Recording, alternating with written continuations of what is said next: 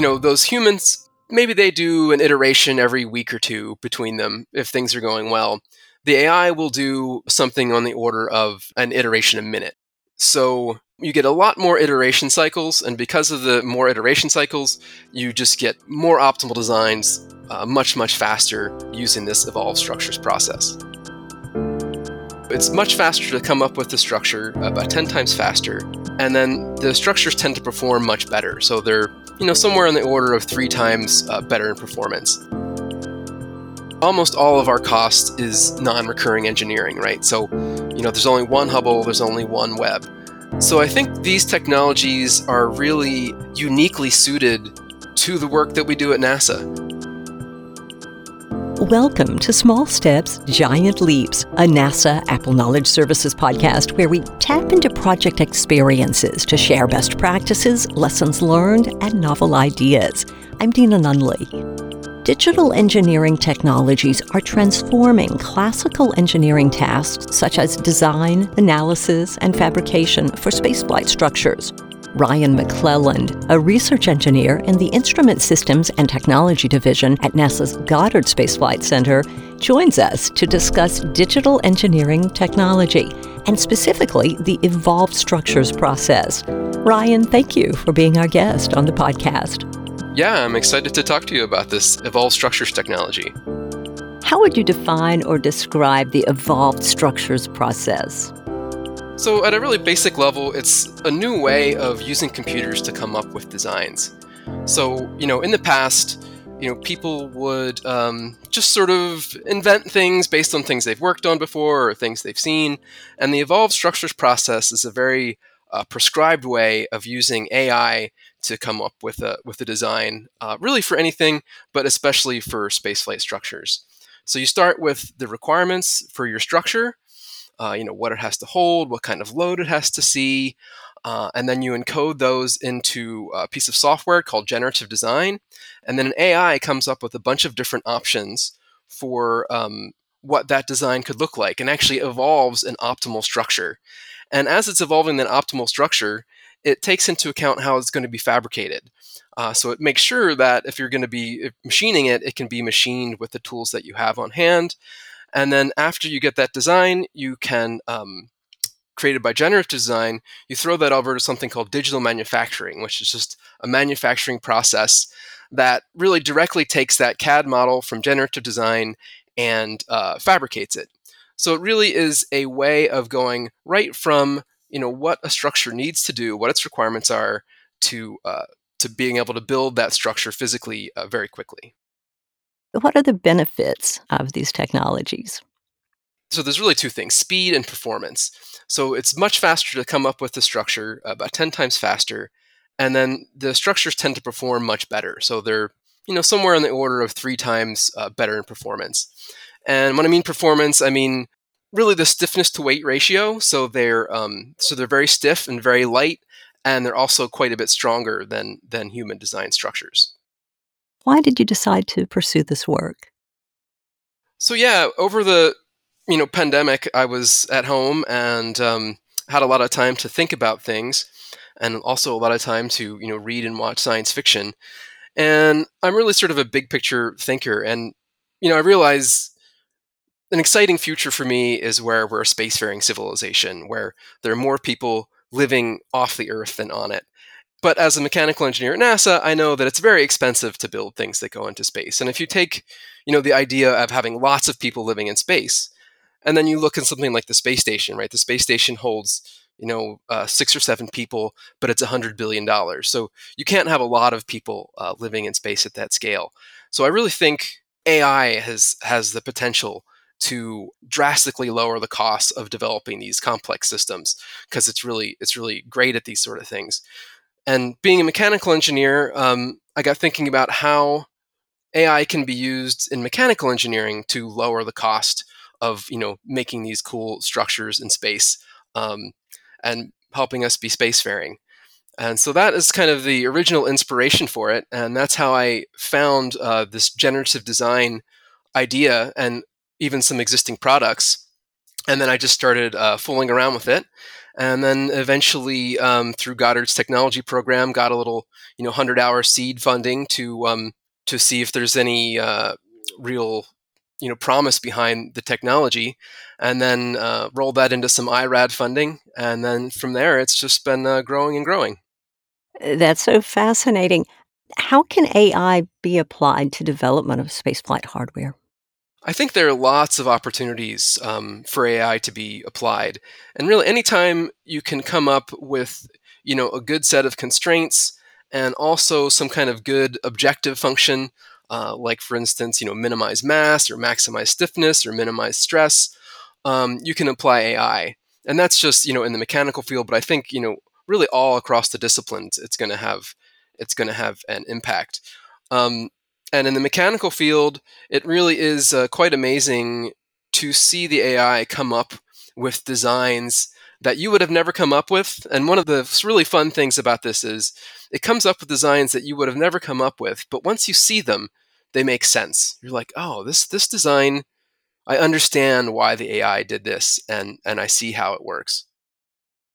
How is the evolved structures or generative design process different than current engineering design processes?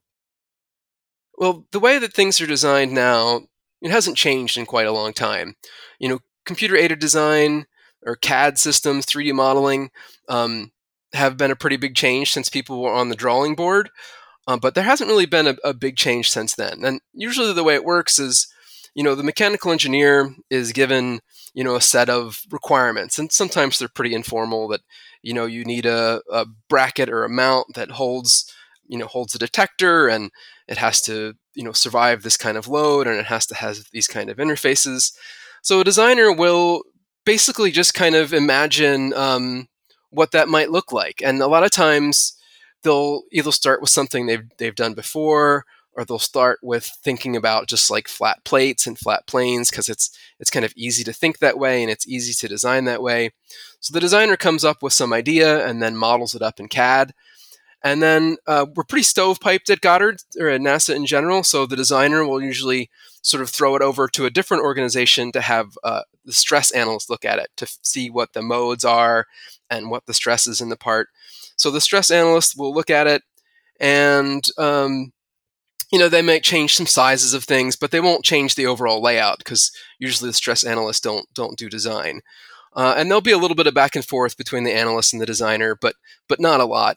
And then from there, usually the designer or someone else will make a drawing, and that drawing will go to the machinist or some kind of fabrication outlet. And then sometimes the machinist will always look at the design. Sometimes they'll give feedback. Sometimes they won't give feedback. They'll just grumble about how hard it is to make, and just go off and make it anyways.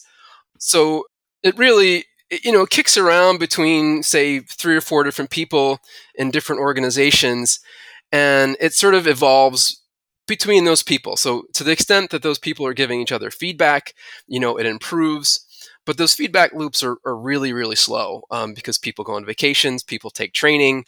So between design, analysis, and design for manufacturing, checking if it can be manufacturable, that's how the design gets made. And then after it's made, it gets tested and verified before launch, of course. And really what the evolved structures process does is take that, back and forth that goes on between a few different people, and, can take months or years depending on the project and how devoted the people are, whether they're working on other things.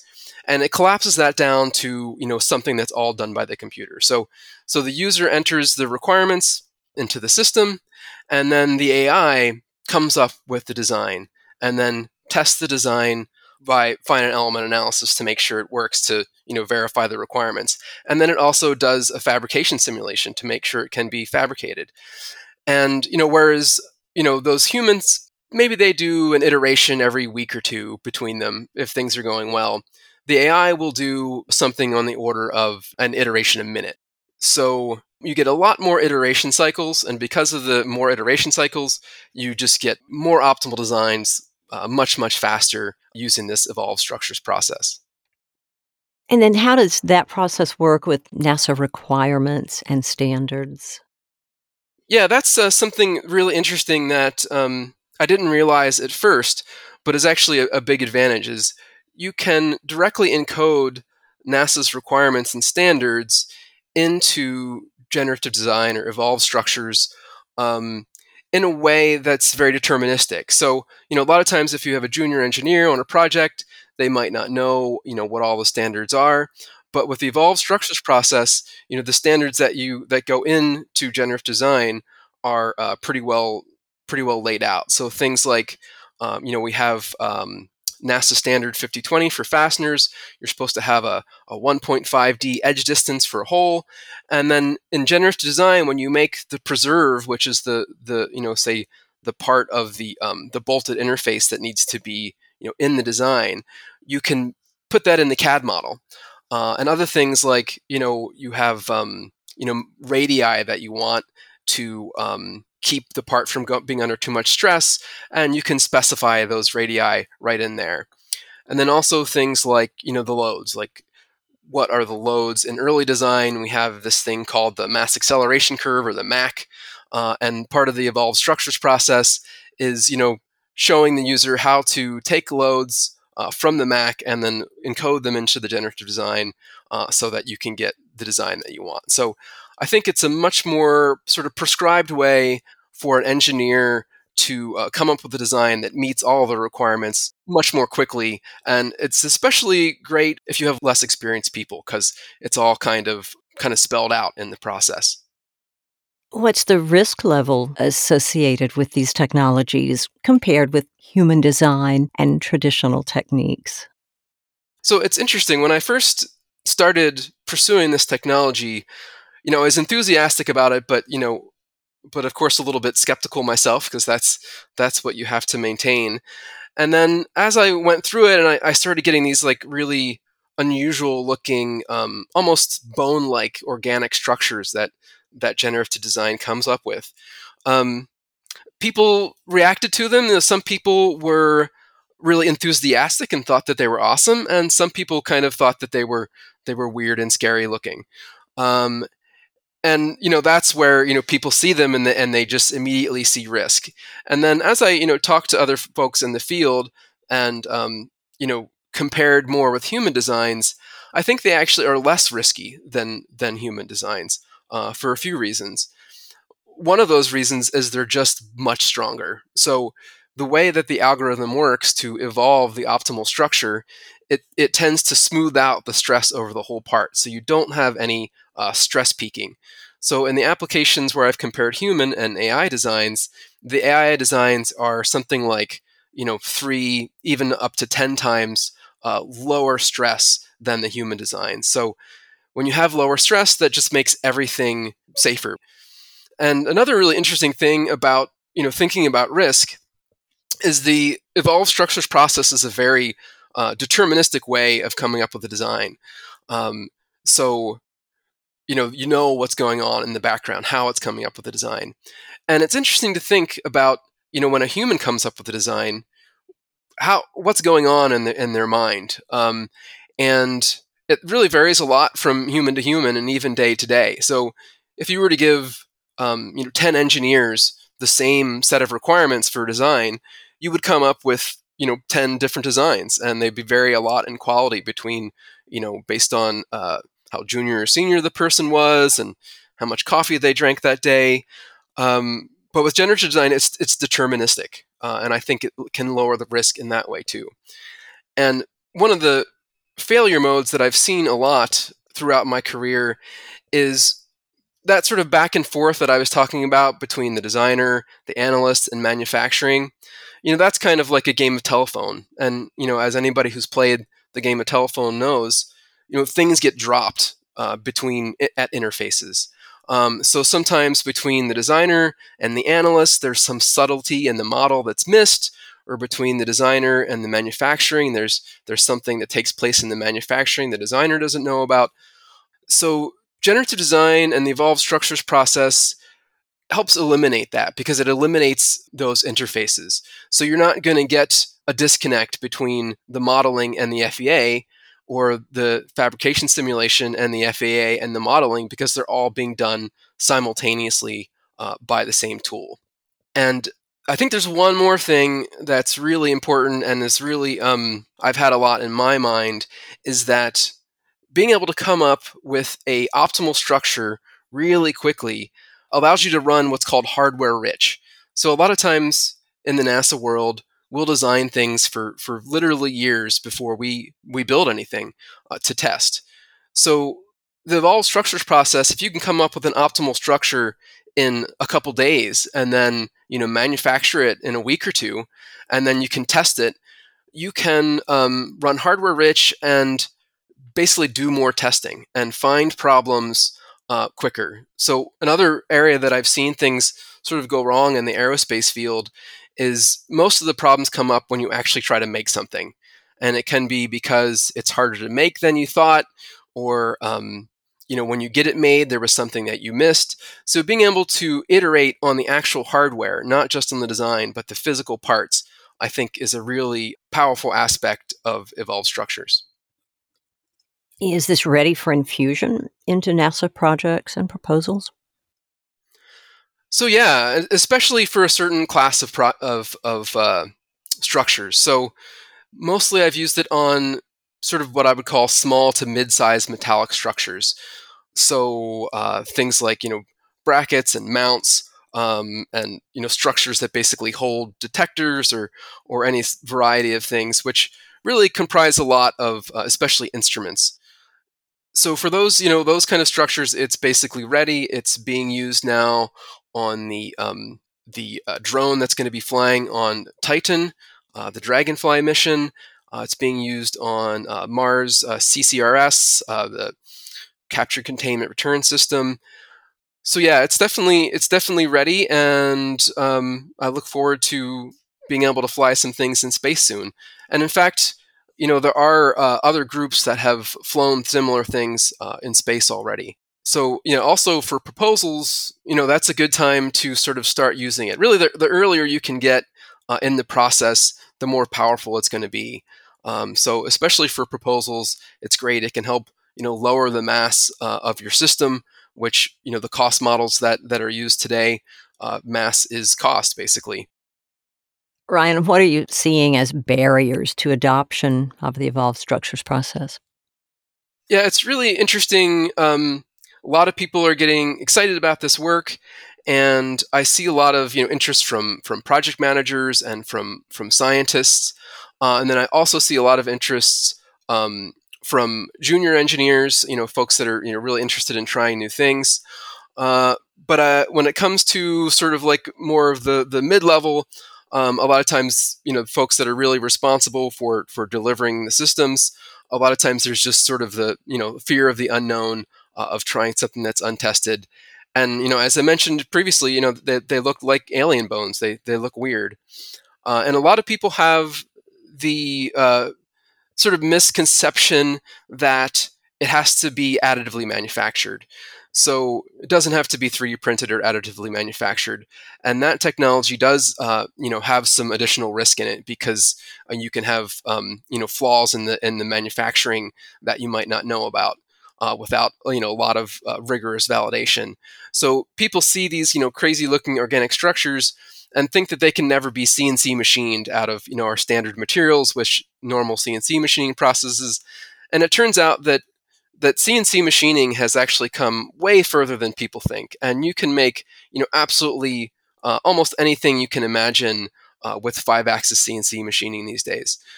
So I think that's one of the barriers. Just they look strange, and folks think that they would be difficult to machine. And I think just the structures field often tends to be conservative, because we never want our part to be the part that breaks. Our part a lot of times is supposed to be the simple and reliable part, not the new technology. A lot of times the new technologies are reserved for the detectors and things like that at Goddard. For anyone who may be unfamiliar with machining techniques, could you tell us more about that? Sure. So, When most engineers think of machining of spaceflight parts, they think of what's called they think of milling, basically. So milling is, you've got a turning spindle, and it just removes material. And the way people think of milling, the old school mill has like a couple handles on it that you turn, and it translates this milling bit around, and that's how you move material. So especially, actually it tends to be the engineers that know the most about milling and maybe even have one in their home that tends to have the most misconceptions about what it is these days. So a CNC mill, computer numerically controlled milling, and a 5-axis, you can really take that milling bit and you can move it in almost any direction. And they're really really magical to see if you look up 5-axis CNC on YouTube or something. So, that CNC technology has really come a long way, and it's not as much human intervention as people might think. So there's software called CAM, or computer aided manufacturing, where you upload, you import that CAD model from generative design into this CAM package, and then it figures out the toolpath. And depending on the sophistication of the CAM software, it may require more or less human input. And then, additive manufacturing is a layer by layer technique. For metals, it's usually something like laser powder bed fusion. And in that case, you have a powder of metal, and then you have a laser that basically melts it to make a layer, and then a wiper blade comes over and puts more powder on top, and then it just keeps melting successive layers. So additive manufacturing does have a lot fewer constraints as far as what your design can look like. It can have internal structures, and it can even be hollow inside as long as you can get the powder out. But the way that generative design makes parts now, it tends to not make hollow parts. So a lot of them can be CNC machined. What are some of the challenges and limitations of the evolved structures process? It's evolving really quickly. So basically every CAD package out there is pursuing generative design in some respect. And the evolved structures process right now is mostly tailored towards a piece of software called Autodesk Fusion 360. And the limitations of that, are slowly falling away as technology matures. But right now, they are. It's really only good for isotropic materials, so things like metals and plastic. It's not good for things like composites that have different properties in different directions. Though there are pieces of software that are developing to be able to use that. It's also not good for making tubes. So a hollow tube is a great structure often, and you tend not to get those with the current generative design algorithms. And they don't the tools that I'm using at least don't consider thermal in the equation. So you usually have to take it to one limitation or another. So a lot of times our structures, you either want them to be thermally isolating, so not have a lot of heat transfer across them, in which case this is usually pretty good because you get minimum size members because it's lightweight, and if you make it out of titanium, then it's a pretty good isolator. Or on the other hand, you want it to have a certain amount of heat transfer, in which case you just have to basically specify I need this much of a heat path, but it doesn't take into account thermal simulation is not part of the simulation currently. What's the plan going forward? So the plan going forward is to, at least on the structures front, is to try to whittle away at all of the the barriers to adoption, and then also whittle away at the limitations. So one of the limitations that I didn't mention is it doesn't do multi-part structures right now. So if you think of like a truss made of composite tubes and metallic nodes, it's not going to come up with that by design. So, one of the things that I'm looking at for instance, like the next generation large space telescopes is how to use generative design to quickly come up with the kind of structures that they might use. And there's a couple ways that you could do that. You could come up with a structure that's monolithic and then sort of manually slice it into different parts. Or you could potentially look at ways of fabricating really large space structures monolithically.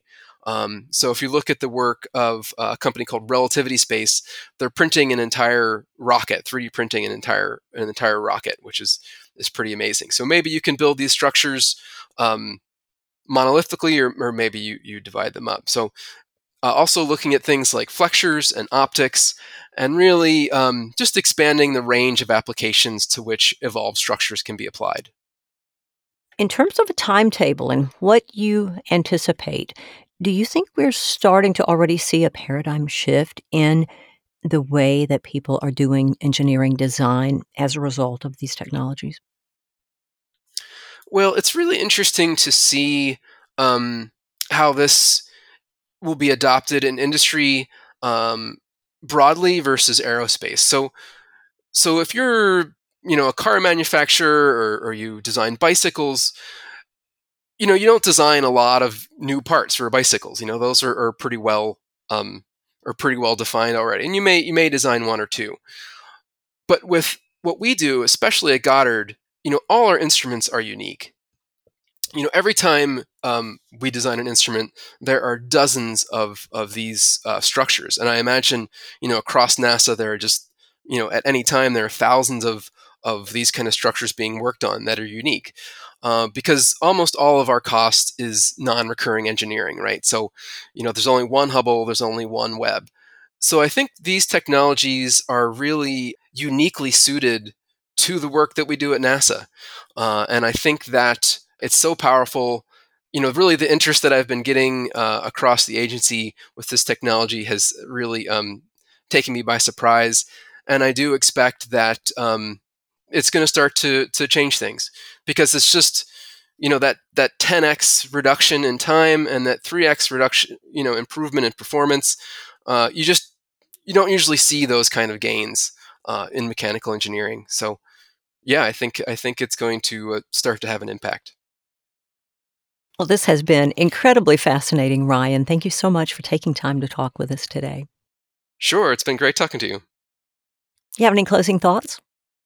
Sure, just if folks are interested in this, they can just do some Googling on generative design, and reach out to me directly if you have applications or want to learn more, want to take a look at the specifics of the evolved structures process. I've written a guide that sort of walks new folks through how to leverage it. Ryan's bio, links to topics discussed during our conversation, and a show transcript are available at apple.nasa.gov/podcast. If you like the podcast, please follow us on your favorite podcast app and share the episode with your friends and colleagues. As always, thanks for listening to Small Steps, Giant Leaps.